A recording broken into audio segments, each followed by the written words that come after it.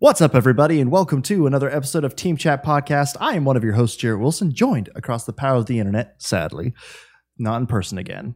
We got spoiled. We were talking about this before we started. We got spoiled doing Extra Life, but now here we are, back across the power of the internet, but still glad to be here with you recording Rachel Mogan. Buongiorno. Buongiorno. It's just not the same. It's not the same. You know, we adapted to this remote recording life, and it's been great. But then, you know, you just get back together, have that magic of the two of us in the room together and letting that energy flow. And, you know, then it just moves back into this and it's just I miss still the fun. Table. Yeah, I know. I want to be able to sit at the table, want to be able to show off all the stuff behind it, have our old studio back, but no. Yeah, and eventually we're going to have to be able to show off that sweet, sweet Extra Life light box. I know, because that was one of the things. If we raised over $250 that we would get this light box. So that'll be fun. We're going to get like 5 light boxes. I feel like we deserve it. I mean, honestly, technically, I think if you sign up as like the platinum participant, which is what we do as Team Chat, that's what enters you to be able to get all the goodies. So like, yeah, we're getting a shirt, we're getting some like decals, we're getting the light box. So yeah, we're getting a lot of fun, cool stuff. So it'll be good. All kinds of stuff. Mm-hmm. Which, speaking of that, thanks everybody for helping us make Extra Life 2020 just purely spectacular. We set a $500 goal. We wound up over tripling that the day of Extra Life. And now I know that since we've had Camp the Boy streaming a few other times, and I think a couple other people have gotten some donations, we're pushing 2,000. So we're doing really good. So thank you, everybody.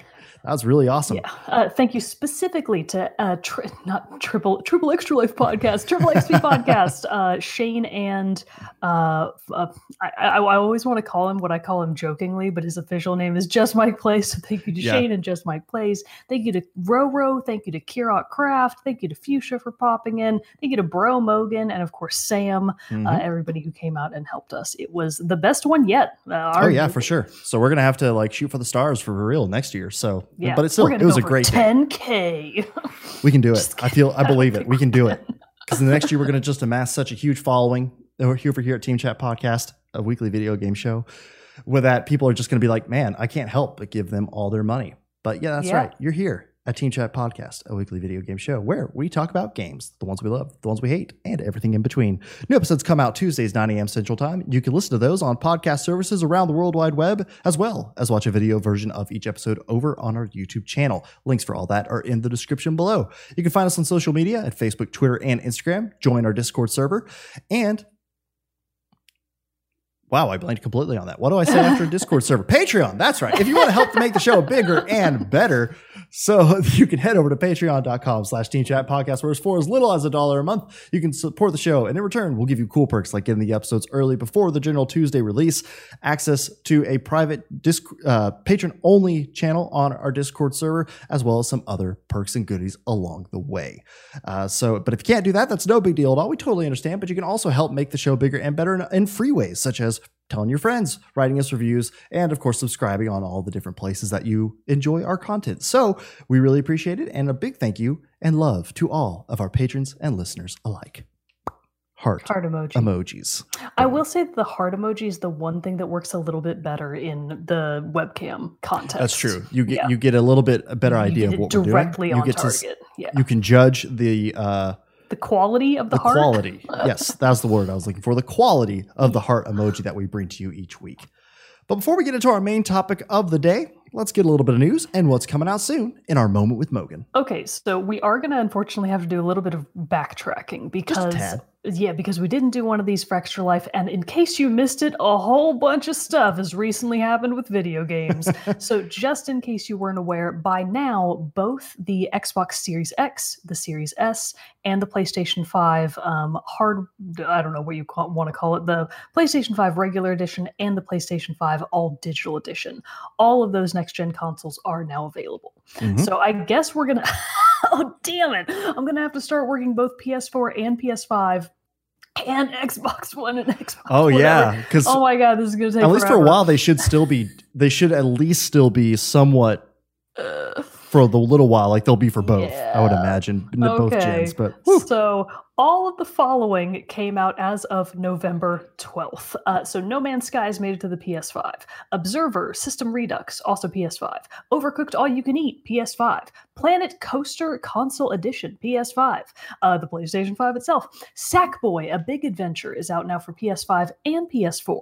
The Pathless. This is actually one of the few that I was yes, I still really want to play that one. I want this too. So The Pathless is now out for PS5, PS4, PC, and iOS. Interesting. Okay. Warhammer Chaos Bane is out for the PS5. Watch Dogs Legion, PS5. WRC 9. I assume that is about RC Cola, but we'll have to do some research on that one later. Another one that I feel like almost flew under the radar just in the chaos of the PS5 launch, Call of Duty Black Ops Cold War is now out for the PlayStation 5, the Xbox Series X and S, the PS4, the Xbox One, and PC. Oh, and I'm sorry, that came out as of November 13th, so now we're getting into the 13th. Kingdom Hearts Melody of Memory, a rare Kingdom Hearts entry here, for PS4, Xbox One, and Nintendo Switch. Mortal Kombat 11 is now out for the PS5, PS4, all of the Xboxes, Switch, Stadia, and PC. And then coming very soon on November 19th, the game just literally everyone has been waiting for. November 19th, mark your calendars, people. Monster Truck Championship. Oh, man. Out for the Nintendo Switch. Along with Star Renegades for Xbox One and Switch. Hyrule Warriors. This one I'm actually a little bit interested in. Hyrule Warriors Age of Calamity comes out for the Nintendo Switch on November 20th. Katamari Damacy Reroll for PS4 and Xbox One hits on November 20th as well. And then just a little bit further down the line on the 23rd, we have World of Warcraft Shadowlands for PC. And that gets us, I think, at least through next week, so I can stop talking. Well, yeah, pretty exhaustive list of stuff coming out there because, yes, like she said, the new console generation is here. Now, over the last few episodes, or around our Extra Lifetime and all that, we've been going through and ranking some of our favorite things about the previous generation games because now they really are previous gen. We're in a new generation. Sadly, neither of us have the new consoles yet. Yeah, we're still in the previous gen. But hey, we took a chance, and while everyone else was rushing out the door to get the new PS5 and the Xbox Series S and X, we rushed out to the stores because we raised over $250 on our Extra Life stream and bought Skyrim. Yeah. And so Logan and I are playing Skyrim for the very first time because we it was kind of a knee-jerk goal or reward for hitting that goal. We frankly just didn't know what to expect this year after last year because it was such a train wreck. So we were like, and with all the pandemic stuff going on this year. All the pandemic stuff, so we were like, we shouldn't get our hopes too high. And then they went, we should have. We should have shot for the stars. Those hopes high. So we had to make up a couple of rewards kind of on the fly, and we were like, what do the people like? Skyrim? I've heard a lot about that game. Heard good things. So yeah, we're actually both playing through Skyrim for the very first time. And how long do you think you've played at this point? I've only played maybe 2-3 hours. I haven't got it into it super much. This is something that's kind of like a off-the-cuff announcement. I think the only way I'm going to make notable progress in Skyrim is if I have an accountability system in place. So I'm trying to commit to streaming all of my Skyrim play on Mondays and Wednesdays, starting at about 8:30 p.m. Central Time. Cool. So the exception will be Thanksgiving week. I probably won't be doing any streaming except for our normal stuff then. So don't expect too much right around Thanksgiving, but for the rest of it, I'm going to be trying to stream again Mondays and Wednesdays starting at 8:30 p.m. Central Time. And that's that's dedicated Skyrim time. So I'm trying to not play it outside of that. So we won't both be doing the same content streaming. I don't think I'm going to necessarily stream it the whole playthrough. I might jump on every once in a while, be I'm derping around Skyrim today.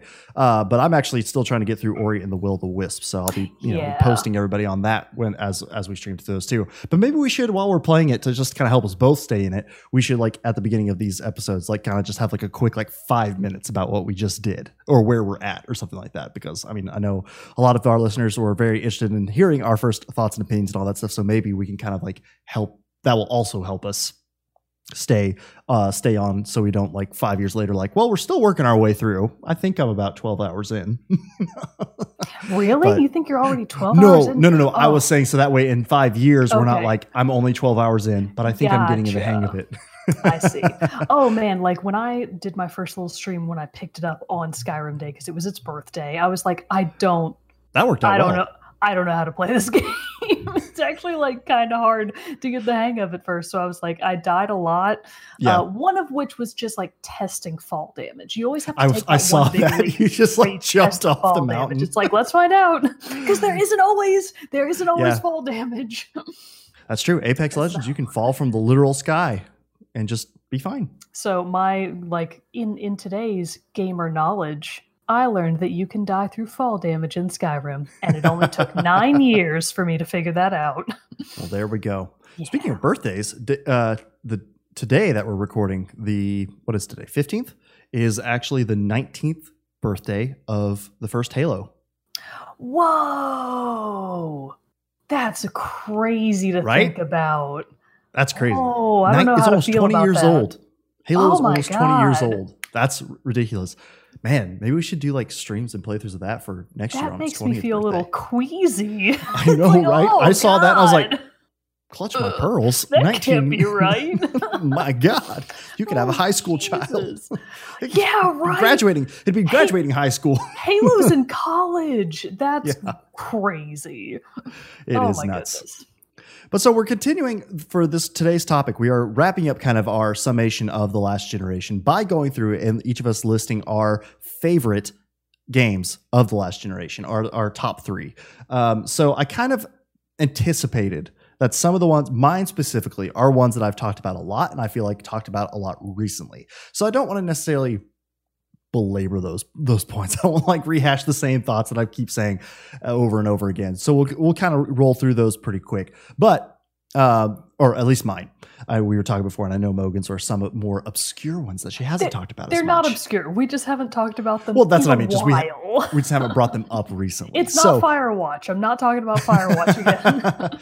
So I think a good place though to start off, because it was in your list on the last one, which is the best action adventure games of the PS4, Xbox One, that we had some crossover. So I want to go ahead and get this one out of the way first. My number 3 favorite game of the last generation is, I'd have to say, Life is Strange. A fantastic choice. And honestly, I didn't actually think of it because I guess I should preface this by saying when I thought about this episode topic, my thinking was, what do I think are the 3 best games in the generation? Not what were my 3 favorites. Right. If it were left up to me, I would have picked a bunch of different stuff. But because I was thinking, well, what do I think best exemplifies, specifically for me, like the height of PS4 gaming, at least like in my opinion, I picked my 3 based off of that. And of course, it's games that I've actually played. We're not picking games that we haven't played. Yeah. And I know there are some that we missed. Like the one that I'm still kind of kicking myself that I haven't played yet is Ghost of Tsushima, just because it's so well loved and I just can't fit it in anymore. It's a massive game. It's a big game, and it's one that I know I want to spend a lot of time in, and I just haven't got around to it this year. But I know that it's highly regarded. So again, if we miss one that you're like, what the hell? Why didn't you talk about this? It's purely for that reason. We either A, didn't like it, or B, we didn't play it. So, and for additional clarity, we're intentionally not talking about the Nintendo Switch because its lifespan didn't really align with the other with the PS4 and with the Xbox One. So Switch is its own special little snowflake, and it's not ending yet. So exactly. So we're just kind of excluding those, except for games obviously that were multi-platform and came out for the Switch, but not like Switch exclusives are exempt from this listing. Yeah. But yeah, so Life is Strange, first one. I mean, like this is one. It just felt like it had to be on here because it's one of the games that, like, you and I both, we've talked in depth about how much we love Life is Strange and how like it, I mean, it really kicked off our love. I mean, we've done tons of episodes now across the show, both on the first Life is Strange game, all 5 episodes of the second Life is Strange game. Yeah. Captain Spirit, when it's standalone demo that came out. When you actually think about it that way, in sheer quantity, we have talked about Life is Strange the most. Yeah. That's weird to think about. Isn't it? Yeah, I know. So I feel like, for all the same reasons that we've talked about before, which I'll just briefly sum up, it's just like the story of it was so emotional, way more than I was expecting it to be. It really and honestly, the type of game that Life is Strange is more of like, it's not a point and click adventure, but it is very similar to that in that you walk around in secluded areas, you pick up clues, you talk to people, that forms your opinions. You have the ability to do the Max's rewind ability and stuff like that, but you're still trying to figure out this overall mystery. And I just feel like for that type of game specifically isn't necessarily one that I think I would have gravitated to. I believe it was my friend Jordan who actually, like, she was the one who's like, have you played Life is Strange ever?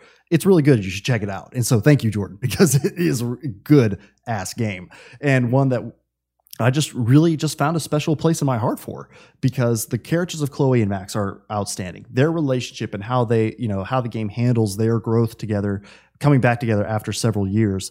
I just feel like it does really well. It tackles a lot of really heavy issues and handles it really well, but also it allows you to really experience it and play it out.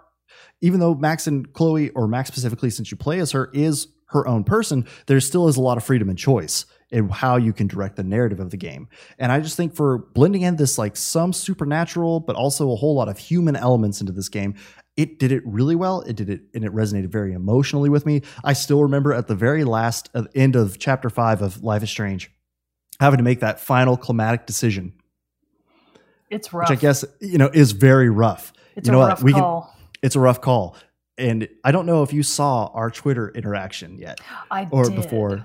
With Roro. I know what you're I'm calling him out a little bit here. I'm not really calling you out, but still, it's like, you're the only person I know of who's gone opposite of what I chose, and I was shocked. Oh, so for me, he's not, because both him and Bro Mogan chose the option that we didn't choose. So it's like, really? Oh, wow. Bro Mogan, what are you doing? Yeah, well, his explanation was that he chose the more, he was like, love wins. And I was like, yeah, all right, go sure. for it. But, yeah, people didn't in that decision, but I guess either decision has its definite they both cons. have their pros and cons. Yeah, but still, like that, I remember literally sitting there, I think, for 10 minutes trying to decide how I wanted this game to end, and I made my choice, and it still just was a gut punch either way. Yeah. So I think that's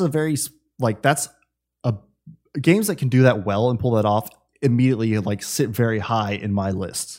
And so I just think for the whole package of what Life is Strange brings, and for its unexpected love that I found for it, definitely sets it up. And it was an earlier game in the generation, but still, it was. Like it's still like cemented itself very highly for me in the top game for the generation. Yeah, so I completely agree. Life is Strange has some of the best narrative storytelling, some of the most interesting, like, mechanical qualities, with the ability to turn back time, and how that later affects the world at large. You kind of touched on the supernatural elements. I feel like we kind of always forget to talk about those when we're talking about Life is Strange. Yeah, well, because we get so wrapped up in the people. Yeah, we get so wrapped up in the people, but it is worth noting that in episodes 3, 4, and 5, like, kind of closing out not closing out, but for a good majority of the game, there's a wildly complex system of, what does it mean to time travel, and how does that affect the world? And it gets really into, like, some interesting in-depth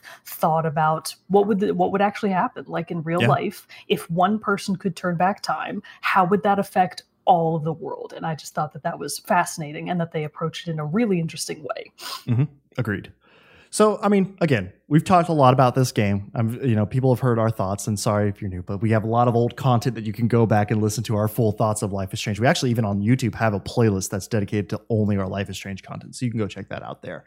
But Mogan, what is your number 3 game for best of the generation? Okay, so I'm going to start with the one that I kind of have the weakest argument for, simply because I haven't gotten to play it nearly as much as the second and first games. But I feel like it is a stellar example, and in my opinion, like, best in its class, it's going to be Bloodborne. I think Bloodborne definitely deserves to be considered among the best of the generation. So obviously the Soulsborne games, and that's air quotes, anything related to Dark Souls, Demon Souls. Some people say stuff like Hollow Knight. It's all very Soulsy. I kind of disagree with some. I think it's too liberally used, but whatever. The point is, Bloodborne is one of the more recent entries in what most people would consider to be, like, more hard Dark Souls games. It came out in 2016? God, I should have had this written down before we I started. mean, it was I'll very. look it up real quick. I think so, like What was I 2015, thinking? 2016. Yeah. Yeah, it came out pretty early on not early on, like middle of the PS4's lifespan. And I played it a little bit. I think I've put, I would say max 25 to 30 hours into that game because I'm literal garbage at it. I've never touched it because I know I would be here. garbage at it. Yeah, I actually think that I've probably put more time into Dark Souls 3 than Bloodborne, which is ironic because I like Bloodborne more, and that's for a couple of different reasons. So I think Bloodborne is, in my eyes, kind of the best of the Soulsborns for a number of reasons that are kind of all more or less aesthetics. Let's face facts. Dark Souls is an ugly game. If you disagree with that, I'm sorry. I think it's really ugly and it's not fun to look at. Some of the monsters are really cool, and I think that the character design of Dark Souls is awesome. But if you're just like looking at it, like you're just sitting there sipping your tea while you take a little break and cool down your sweaty gamer hands and you're just looking at Dark Souls. Sweaty. It's not like Breath of the Wild where you're standing over a cliffside vista looking over a beautiful sunset and you're like, this is nice. When you're in Dark Souls, you're like, oh, nice misty morning at the graveyard today. A lot of skeletons coming at me. Yeah, a lot of gray. There's a lot of gray. A lot of blood. There's a lot of brown and plenty of white from all the bones. Yeah, just a lot of gray, white, and dirt. Yeah. So, I don't know. I've just never found Dark Souls to be an especially pretty game, but Bloodborne. That game has some really good graphics for starters, and if they do ever remaster it for the PS5, I'll give it another shot. I'll try again, and maybe this time it'll stick. But even without having any remastered graphics, Bloodborne is just a beautiful game to look at. The character designs especially, I think, were kind of ticked up a few notches from the Dark Souls games. They're just really sleek. Everything looks really sleek, well-designed, very well put together. You can just tell that it's got a little bit more artistry to it. Not even artistry, finesse. It's got a little bit more finesse going on there. And then the environments themselves are really kind of what draw me to Bloodborne, because in the world of Dark Souls, it's kind of a not bland, but it's just very much set in that kind of pseudo medieval setting, which knights are cool. Yay, Solaire! Praise the sun! Yay, Solaire! He's my favorite part. But everything else is just kind of not really my jam. It's not what I personally gravitate towards. But Bloodborne is, because it's based very shamelessly, and not even shamelessly, like in homage to the works of H.P. Lovecraft. It is a game that is very much inspired in what we would consider like modern times to be Lovecraftian mythos type of things. With its own flair, of course. Bloodborne has its own set of gods, its own set of creatures, its own background, but it's clearly Lovecraftian, and you can see that in the way that the world is designed. And speaking of like the architecture in particular, I get really jazzed about Bloodborne's architecture because it's all very like Baroque, Gothic, like old Europe, but not that old, not medieval old. We're talking like a few years past the Renaissance, like they made it pretty far. And then some shit happened and things kind of took a downhill turn, and now there's monsters everywhere. Which kind of leads me into the next point, that why I think Bloodborne is so fantastic is the story itself. I know that Dark Souls has a story, and it's pretty good. It's good. It's okay. I find it interesting. Thumbs up. But the story of Bloodborne, it's like, oh, I really want to know more about this. So the basic setup is you are a hunter, and you've come to the hunter's dream, which is kind of like, you know, a pseudo dream world. And if I'm getting any of this wrong, don't hate me too much. I didn't play it that much, and I was dying most of the time, but I still really like it. So you're in the hunter's dream, which is just this brutal world of monsters on monsters on monsters. And you know that you're kind of trying to figure out some stuff in terms of there's this sickness that everybody has that is, dare I say, born in the blood. It's some sort of blood-based sickness, and you really can't say it any other way without it sounding stupid. So there's an illness that goes around through consuming this stuff that is blood. It's like it's the old blood of what you kind of grasp are gods, question mark, some sort of otherworldly entity.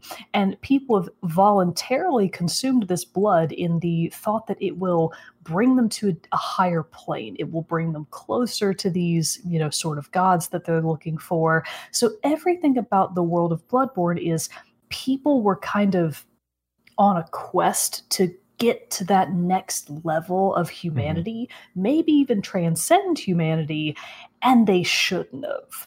That's never a good plan. It never works out for people to try to do that. Yeah, no. You shouldn't have done that. You shouldn't have invited in these cosmic horrors just because you wanted to be smart and have eyes on the inside of your skull. It's like sometimes you don't need that kind of knowledge. Sometimes you can live without it. In fact, probably even live better and longer without it. So just the many layers of Bloodborne's story that are all just equally not horrible, horrific. They're horrific in the best way that I love, is what makes me think that Bloodborne is, just a stellar game in general. And I think best in its class in terms of mechanics, because maybe this is just me. Maybe it's just the classes that I was picking in Dark Souls that weren't getting me the same result. Bloodborne feels like a much faster paced game. The combat mechanics and just your movement in general felt much more fluid. You felt faster, lighter. And I think a big part of that has to do with the fact that you don't really shield. Like defense isn't really a hard thing that you do in Bloodborne unless you really tried. I'm not actually sure I saw a shield ever. You get like a shotgun, you get a bunch of different types of slashy swords and all kinds of different weird weapons. So the idea is to have this very fast-paced, fluid combat that you just kind of kick ass in, but also get your ass kicked on the regular, because of course it's a Soulsborne game. The difficulty is there. It's quite difficult, but it definitely feels, at least in my hands, more attainable, just because I am a little bit more, I'm a spoiled modern gamer. I'm a little bit more accustomed now to being able to have things go quickly. Yeah. So the faster pace of it, the fluid motions, it just all felt, it just feels like Dark Souls, again, just ratcheted up a few notches to just make everything better. It's Dark Souls, but better. And if you don't agree, too bad. No, not if you don't agree, too bad. If you don't agree, good for you. Agree to disagree. I think Bloodborne's the better game. So I need to go back to it. I still really want to continue to make some progress in Bloodborne, because there are many different outcomes depending on what kinds of things you do in the game. There are different endings. So you can do all kinds of things and get a lot out of it on replay. So I just need to get back in there and give it another shot. But yeah, Bloodborne, I think it's awesome. Nice. Yeah, that's one that I just really haven't ever, every once in a while I get like, should I try it? But then I know my Dark Souls run didn't go very well either. So I don't know if I necessarily want to bring that much frustration into my life. Yeah, I agree. See, but I agree. It does look aesthetically very cool. Yeah. I feel like Bloodborne is that kind of game where you play really hard for a few hours and then you're like, I need a break. I need a break, like deep in my spirit from this. And you go back to it and you're just like, do I want to do that again? Do I want to do this again? Do I? So yeah, it's a punishing experience, but that's why people like it. That's a big part of the draw for many people that are a big fan of the series. For sure. Well, my second game, in my thought process for kind of for picking out these games, I kind of wanted variety. Like I didn't necessarily want to choose like all big, like over the top action. I didn't want to choose all open world Assassin's Creed-esque Horizon Zero Dawn games, which, so that's kind of why I mentioned them in some of the other past entries in this Best of the Generation series that we've been doing.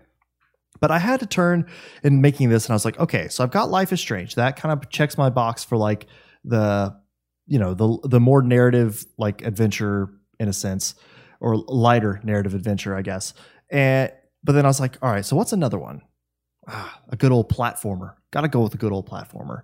And this one is Ori and the Blind Forest. It's a very solid. I actually always forget that game was for Xbox and that I had to wait a hell of a long time for it to come to the Switch. Whoops. Man, I could have picked that one too. I didn't even think about it because I played it on the Switch. So in my mind, it doesn't. Oh, it was crossed out. To Xbox, but that's what it is. Damn. So I mean, it's a good one. Ori and the Blind Forest. If you haven't played it, you play this forest creature Ori, and you're trying to basically restore like the light of this world back in by restoring the power of this old ancient tree, and to revitalize and bring the forest, that the land in which you live, Nibel, kind of like bringing it back to life, because it's like basically plagued by this sickness, really. And again, this game above all else, and I think another reason why it makes it on this list, is it's such an emotional game, which I feel like for platformers, unless one's like escaping memory that I can't think of, aren't necessarily geared that way in their storytelling. It's usually a very specific, you have this, you're trying to get from A to B through this series of levels, which is what you're doing here. Great example. Mega Man, not very invested in its emotional storytelling. Exactly. And you could even say the same for like Mario, even like Mario Odyssey. That's very true. Like it's you have fun, but it's like a lighthearted, you're trying to like get this, you're saving Peach, you're defeating Bowser, or even like some of the more heavier ones. It is like there's this great evil that you're then going to eventually face down in this big boss fight. But Ori and the Blind Forest, it just goes on a different level in that immediately literally, because it's like you're just from the very beginning when you see Ori, having to leave her home, and then like because she thinks that her adoptive mother figure is dead and like from this sickness, that just within the first it's in the first 5 minutes. Okay, the game's several years old. I have to be able to talk about it in some light. Okay. I saved you guys on the spoilers for Life is Strange. Don't come at me too hard here. But so it's like you have to go through this, and like so it immediately hits you with that emotional gut punch, which kind of like grounds it and like builds even more of like the seriousness of why you must go on this quest. And throughout the game, you find out that Ori is actually kind of like a more magical being who is like kind of a protector of these lands, but she's, off on her own kind of thing. Yeah, Ori's like actually a spirit creature. Mm-hmm. It's not like a normal... Yeah, it's not like you're a rabbit. It's not a mammal. You're a little spirit creature. Exactly. And then you do kind of have your like Legend of Zelda-esque, hey, listen, was seen. This like light that kind of like follows you throughout much less annoying, way fewer hey listens. And but the nice thing I think about what I liked about Ori and the Blind Forest, the platforming is very difficult at times. Like there were a lot of like, you had to get the timing just right. Those goddamn frogs. Yeah, the ones that like would spit at you. My God, I would just get stuck in those areas for so long. So not only were you battling against these really intense enemies that could be difficult to fight, there were also great environmental challenges. Obviously the typical like avoiding spikes. Oh, don't fall into water. Don't, all these different various pitfalls that you could fall across. But the key about it is just, and what I love so much, other than the emotional story, is how smooth it felt. When you got into the groove of using Ori's abilities and just dashing, flipping, double jumping through the air, it was just beautiful to watch. The animations, like the world itself, because it's such deep, rich colors that it has, also bright, beautifully done game. The soundtrack is amazing, which also adds to that emotional depth. And so, but the nice thing about it is I think I liked that it's not one, and this is slightly gameplay spoilery, you don't have the typical boss. Like you're not, it's anytime there is like a boss, what would be the boss challenge, it's usually in like a gauntlet obstacle run. So it really is focusing on nailing down and you perfecting your timing, perfecting your moves, just to be able to get through these sections in the appropriate amount of time.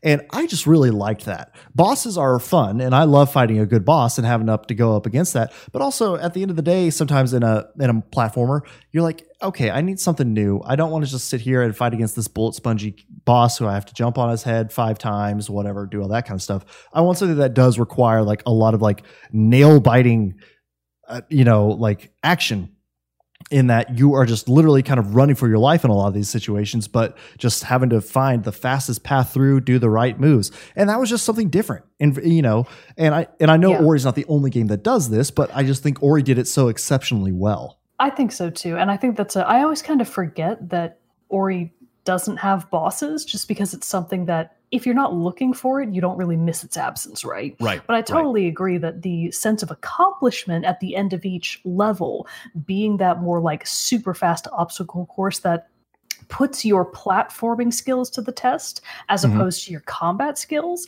I really liked that as well, because the whole point of Ori is the platforming, not necessarily the combat. You need the combat. You need to be able to fight, and a lot of your abilities are linked to being able to do damage or survive damage. But I really liked that it didn't go the boss route too. That's a really good point. But yeah, so all of that, I just think it combined with its great story, combined with its incredibly, like, its soundtrack is one that I can just put on and it just puts it just puts me into a good place. It's so calming. It's so relaxing. But then also when you know the musical cues that go along with some of the more emotional parts of the game, it just puts you right back in it. And you're like, no, I'm sad. Yeah. Now I'm happy. So I think it does a lot of that really well, which again, for platformers normally do not connect with me in such a way. Like, I'll play through it and I'll be like, that was a fun game. I liked this combat. Like, for example, something like Katana Zero or My Friend Pedro. Love those, both those games. Great platformers as well. But I kind of finished them and was like, cool, that was fun.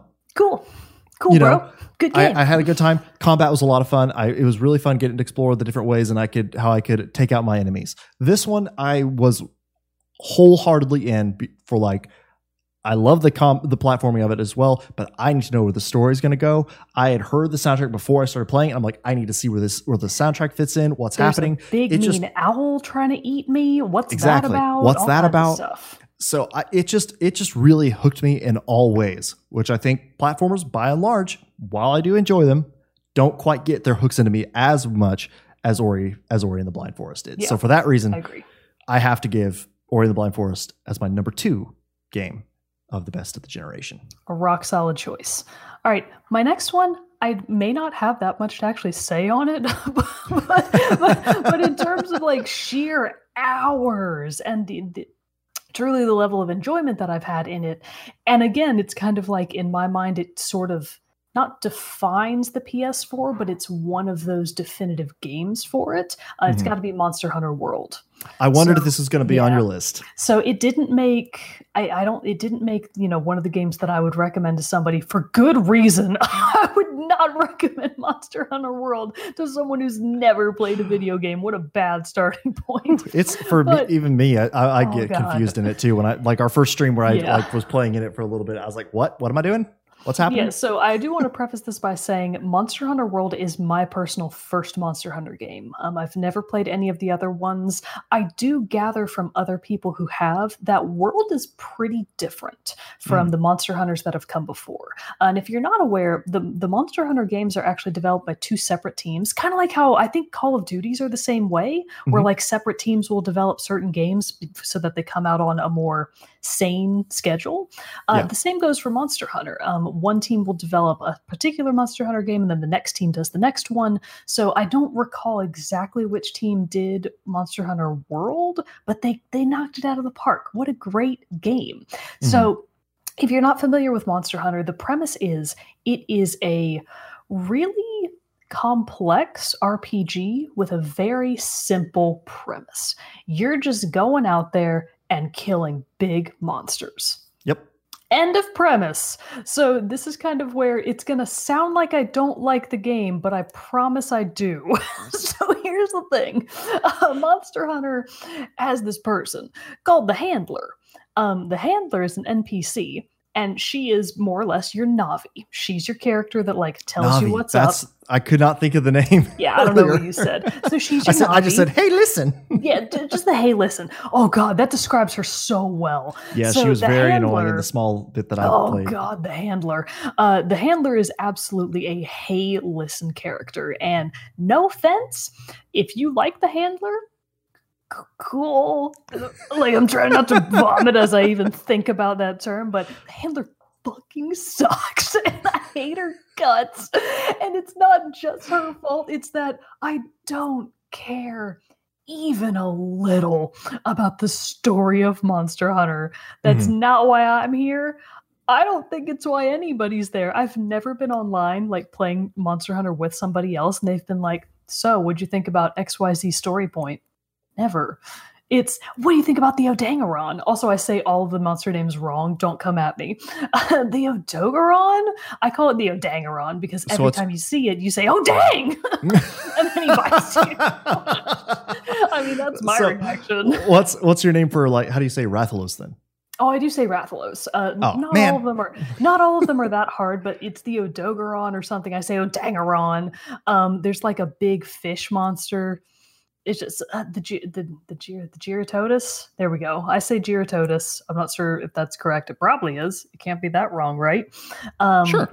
The big berry boy. There's like a thing with horns.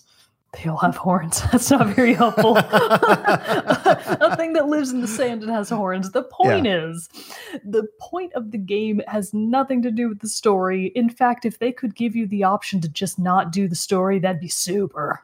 Mm-hmm. And just let you go into it and play the game for what it is, which is a really fun system of killing monsters to get stuff, to make stuff, to kill monsters, to get stuff, to make stuff, to kill a monster, to get stuff, to make stuff, to kill a monster. It is this increasing progression system of you start out with what you later realize are Scrublord monsters, but you're like, oh my God, these are the scariest things I've ever fought in my life. Mm-hmm. And then you get to the next monster and you're like, oh my God, this is the scariest thing I've ever fought in my life.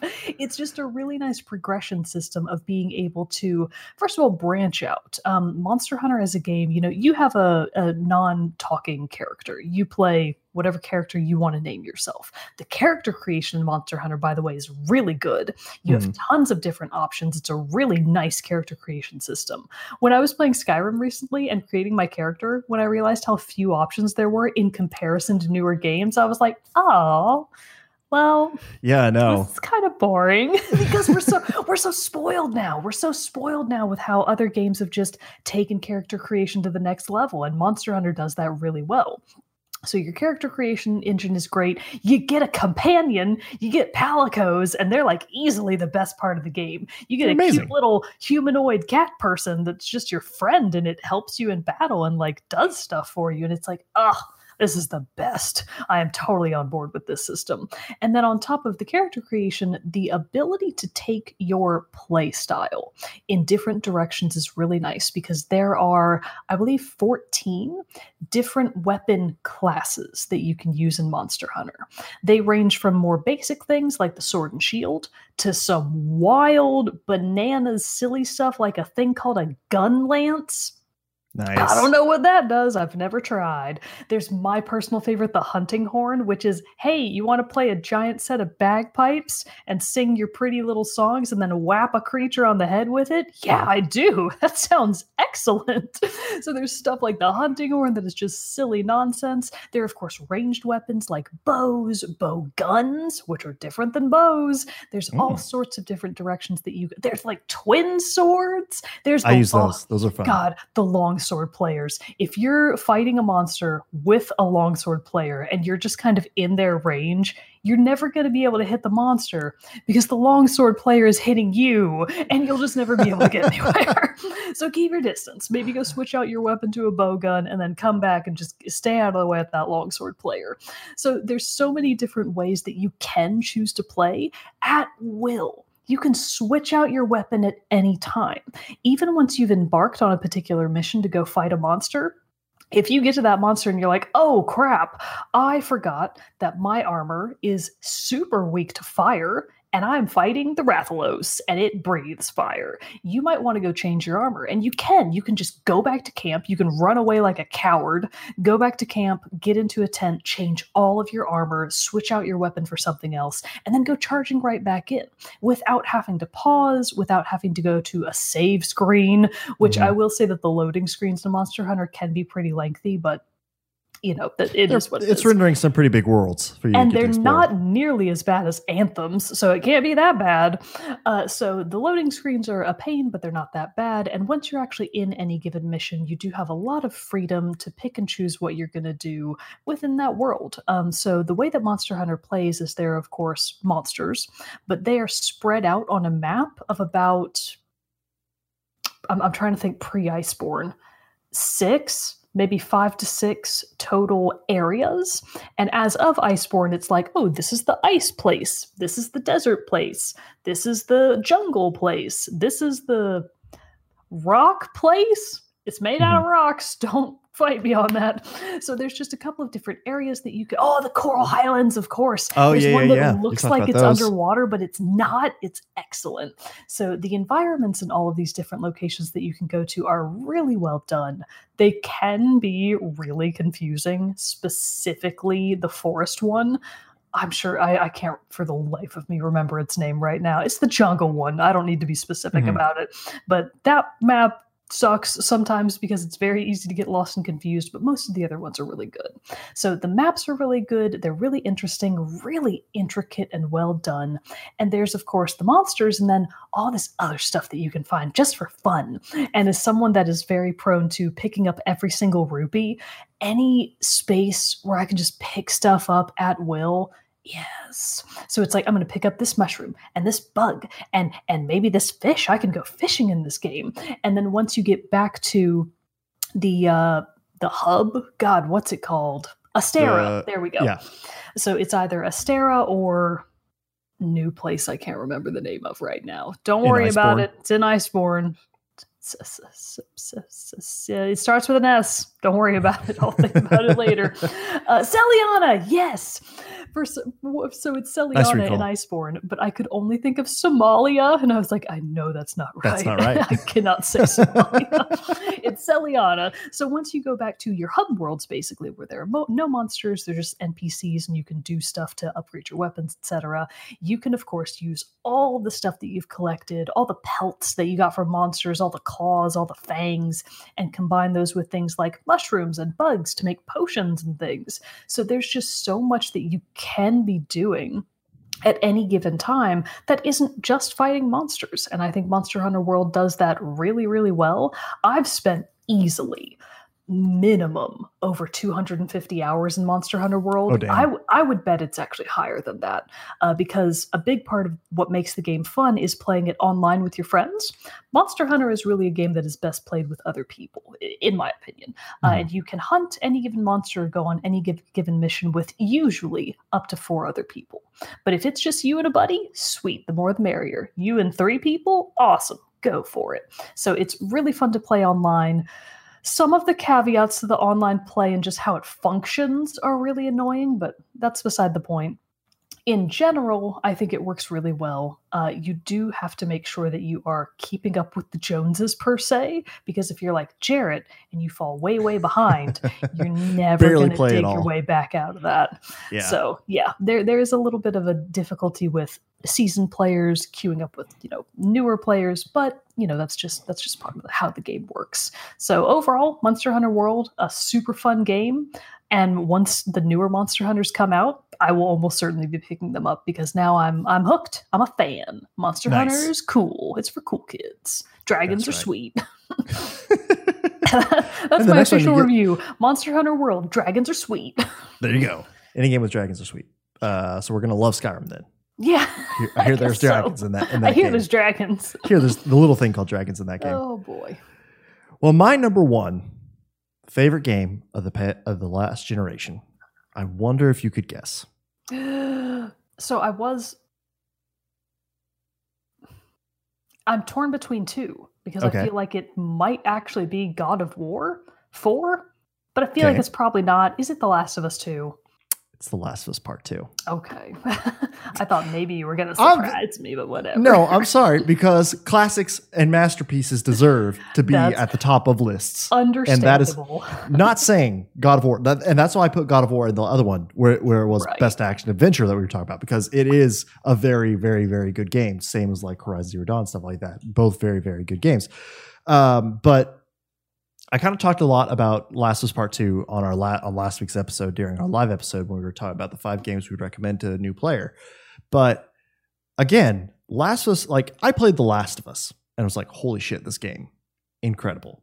And it sat at the top of my like favorite game of all time. I've talked about how like very long time until it was unseated by Last of Us Part 2, because Last of Us Part 2 just came in, and in my head, it's very hard, obviously like the discussion of what is the best video game is like a very hard discussion to have because there are so many different factors. But for me, and when I kind of like really talk about games that I think are my favorites and stuff like that, I do really, it is a whole lot about how they make me feel. Yeah. You know what I mean? And so Last of Us, though, it made me feel a lot of things. It made me feel there was like joy, a lot of terror, a lot of heartbreak, a lot of sadness. But I think The Last of Us crafts such an incredible story. And I'm even talking about like, 1 and 2, stick them together. Incredible story. But 2 especially did a lot of things, and I know that it's been a hotly contested topic in the past when we talk about a cinematic video game being like, that's not what I'm here to play a video game for. I don't want to watch a movie. I want to play a game kind of thing.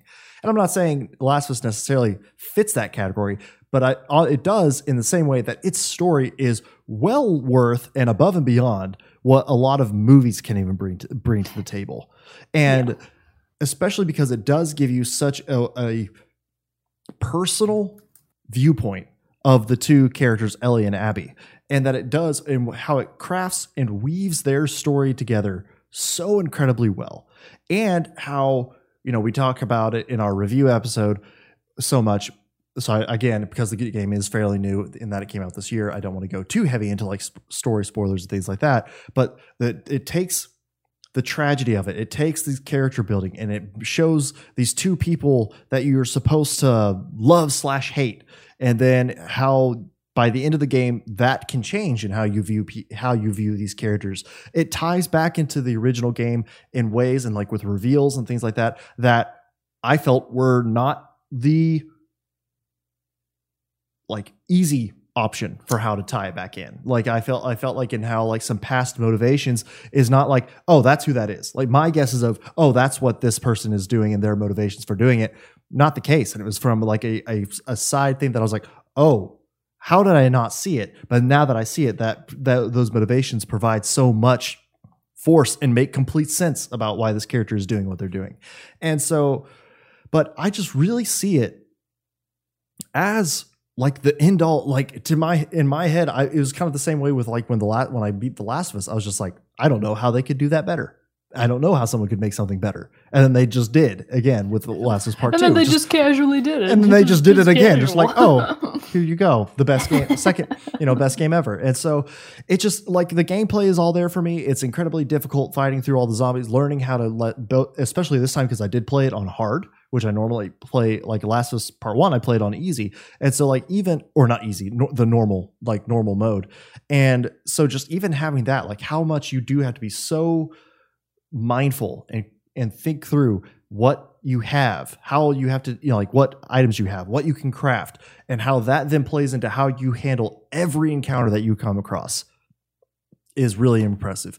The quality of the AI in both the zombie or the clicker, the infected, and the human AI that you have, like they're smart. They're not just like standing around just waiting for you to shoot them. It's not like a shooting gallery. It's like you have to fight and you have to fight hard.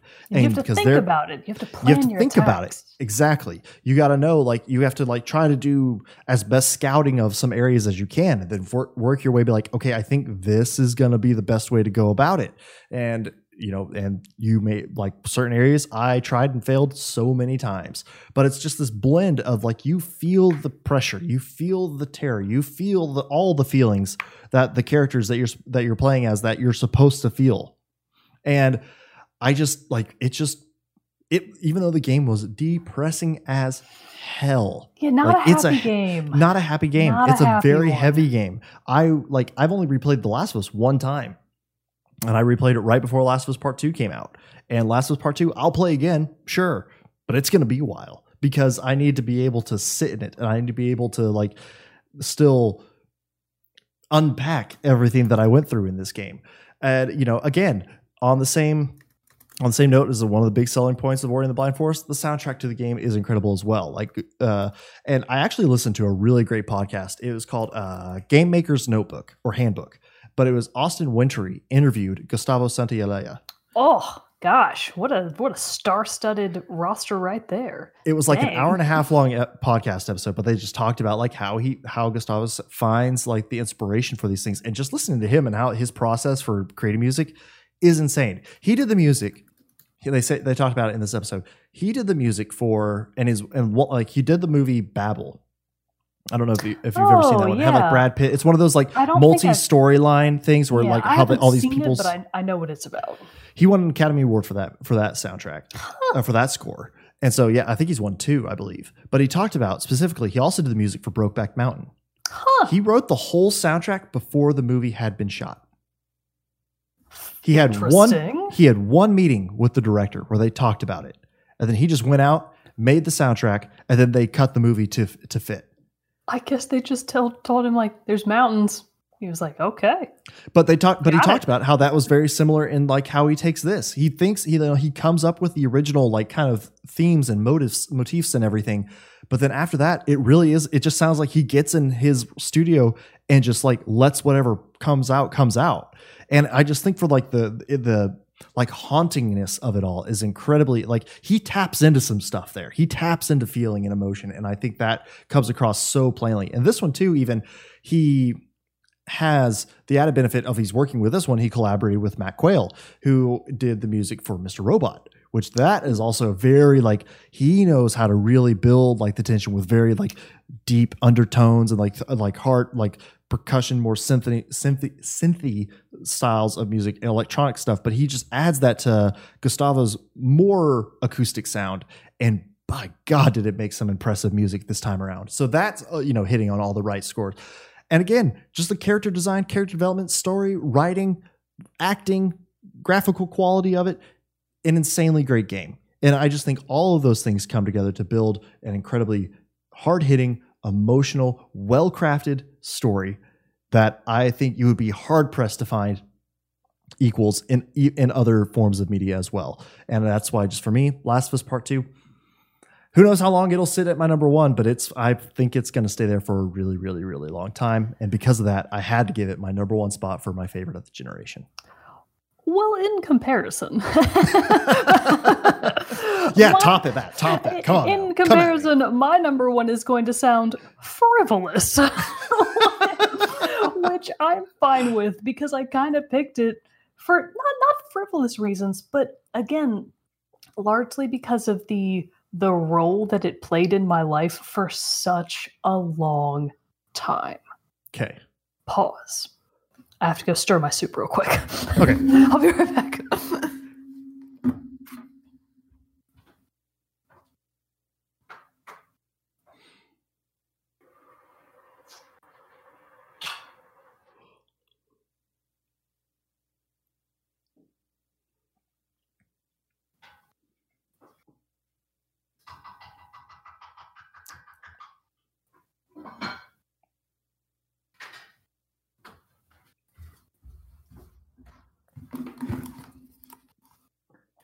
Cooking down to a beautiful looking soup. Okay. What kind of soup is it? It was just everything that I had leftovers of. So it's onion, 3 different bell peppers, a bunch of kale, celery, white beans, jalapenos, and I just like crammed it all in there, and I was like, it's food. So we'll see how it turns out. You ever do that thing too where you like swallow or yawn too hard and it feels like you pulled your tongue or something like that? No. What? Oh, I just did that and it hurts so bad. It's never happened to me.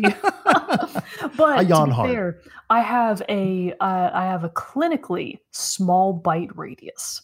Every dentist and orthodontist I've ever had has complained about it a lot. And I'm like, I can't fix my bones, bro. Yeah, be like, come on, I don't know what you want me to do about this. If anything, I'm coming to you to fix this. Yeah, this is your job. I don't know what to tell you. This sounds like a you problem. Anyways, so, okay. I'll roll it ahead of my life. So the game that I'm going to talk about is, we haven't talked about it in so long. Yeah, I'm trying to think and I can't. I haven't played it in a while, but it's like, I gotta give credit where it's due. It's Overwatch. Oh, yeah. Yeah, right? Yeah. So, Oh, for context, it's been maybe a year since I've really played Overwatch consistently. Mm-hmm. That being said, I got Overwatch, I think, at launch because you told me to. Yeah, because we were like, I said, the thing is, I wasn't even jazzed about it. We were like, I think Zach and I had to like convince you to get it. Like, I want to say that you had to make me get it because I wasn't going to get it because I was like, I don't want to play it. That's exactly how you told us you were going to do it. I'm sure that's probably exactly how that conversation went. But I finally broke down and I was like, it's for the show. I'll get it for the show. So I got it. And I think I played that game minimum once a week. Much more than that the first few years. Mm-hmm. I played that game consistently for a solid 2 to 3 years, which that's a hell of a lot of time. I don't even know how many hours I've put into Overwatch. It is probably my most played game. I would assume by a pretty significant margin, just because especially that first year and then also the second year and then also kind of the third year, it was just super solid, consistent play. And a big part of the reason for that is that, so quick overview of Overwatch. If you're not familiar, Overwatch is a team-based first-person. Yeah, that's correct. First person. Yeah. I just usually don't say the T noise. I say first person and not first person. So I kind of freaked myself out. Anyways, it is a team-based first-person shooter game. So it has a, unlike your Call of Duties, which have like the emphasis is more on individual weapons as opposed to character. Overwatch is a team-based character-driven game. So each team in your standard quick play mode is made up of 6 people on each team. And those 6 people come from a given roster of different heroes, is what the game calls them. Each of the heroes does something different. So you've got classes. There's like, these are your damage players, your DPS. These ones are your... They changed the system recently, so I don't really... Oh, tanks, of course. They consolidated them. I forgot about that. Originally, there were DPS, defenders, tanks, and supports. But then I think maybe, I would say at least a couple of years ago, they consolidated it to tanks. DPS is now a huge category, and supports. Because I feel like they rolled a lot of the defense characters and split them between tank and DPS, but a lot of them went into just DPS, I think. So essentially, it's just a mix of, your ideal, and this is big air quotes and definitely dependent upon how the game is playing at the time, but in a lot of ideal scenarios, you have 2 tanks on a team, 2 DPS, and then 2 healers. And that's kind of the best outcome. Sometimes it's tweaked one way or another, but that's kind of what everyone can mostly agree on. It's mostly good to have 2 tanks, 2 DPS, and 2 supports. And of those character classes, there's a ton of variety. So let's take my favorite category. It's a tie between tank and support for me, but let's take the support category. So of the supports, there are, at least like 7 or 8 now. There's a lot of supports these days. You can play a character like Mercy, who is great because you don't have to aim. So even though it's a first-person shooter, not every character relies on aim. And sometimes you can still do okay without having to actually line up a headshot, which is great for people like me. So for a character like Mercy, she heals people by just kind of like beaming the healing directly at them. Just injecting it straight into their veins. Just injecting it straight into their soul. And then she can fly, which is great to an extent. And then she also has a little pistol just in case she gets into trouble. Pew, pew, pew. But the main thing is healing and just staying alive. And then you have other healers like Zenyatta, who he can't move so good. It's pretty slow. Yeah, a little bit. It doesn't have a lot of ability to escape a bad situation, but he arguably does way more damage because he's got damage orbs and healing orbs, so he can make it easier to kill the enemy team. At the same time, he can heal one of the people on his own team. And then he's got a sweet kick. He can just kick people right in the face. So Zenyatta's a really interesting character and a hard time, but if you want to get those sweet headshots, if you want to hear that dink, dink, as you slowly kill people with Zenyatta, it's a great way to be able to play a support character that still has a bit more of that DPS flair to it. Similar things go for Moira. It's really easy to kill people with Moira. It's the best. Yeah, it is. I know Genji's hate her, but it's awesome. I hate her very much because I play as Genji, and that's most of the time. Yeah, and she's it's usually a Moira killing you. Yeah. And then there's also long range characters like Ana, who is technically a sniper, but she's a healer. So you're literally sniping into your own teammates to heal them. It's great. So there's a ton of variety even within these individual classes. And then just in terms of, it's just fun. It's just a fun game. I don't know what more to say about it other than that it looks great in comparison to most other, not most, but a lot of other first-person shooters. Overwatch has a very vibrant color scheme. It has a very vibrant color scheme. All of the characters are really interestingly designed. You've got a lot of variety with what the different characters look like and what their personalities are like. Each of these characters is obviously, it's their own person, so they all have very unique personalities. They have different interactions with each other. There actually is some story going on in the background, even though it's not a story-based game. So you can still get a lot out of having like an emotional connection to a character like Ana, who's an old lady, and I also want to be an old lady someday. And then that's the goal, is to be an old awesome lady. And then there's also characters like Widowmaker, who has like a tragic backstory. And she's like the product of some experiments. And it's like, yeah, sure, go off, Overwatch, do whatever you want. So there's a lot of different things to love about the game. And aside from some, questionable balance issues, Overwatch in the later years did definitely run into some pretty severe balance issues, but I think in the past few months, actually, they kind of not wiped the slate clean, but the Overwatch team did a lot to try and basically undo the power creep that was happening of just making every character just infinitely do more damage. It's like, I don't think that's what we should be doing. And that's what they decided. So they did a bunch of rebalancing issues, and I think it's in a better place now. But the point is, it's fun. It's just a fun game. It looks cool. It plays great. It's not like it's stuttery or laggy. It's a really well-designed game. And I have put like at least a kindergartner's amount of years into a preschooler's amount of years into Overwatch. So if Overwatch were a kid, I'd have a 2-year-old by now. So yeah, Overwatch is my number one. And I honestly think that it deserves that spot, just out of how much enjoyment I've gotten out of it over the years. Every now and then I'll still play it sporadically, but we actually jumped into it for a little bit during our Extra Life. Yeah, we did. And I was like, man, this is a good game. I know. I played it again. I played it again like the next day. I was like, oh man, Overwatch. This feels good. Yeah, it feels right. Because like it was... Oh, sorry, go ahead. I was just going to say, I'm really excited for Overwatch 2. So I don't think we have a hard release date for that yet, but there is an Overwatch 2 coming at some point, and I'm excited about it. It's going to be great. Same.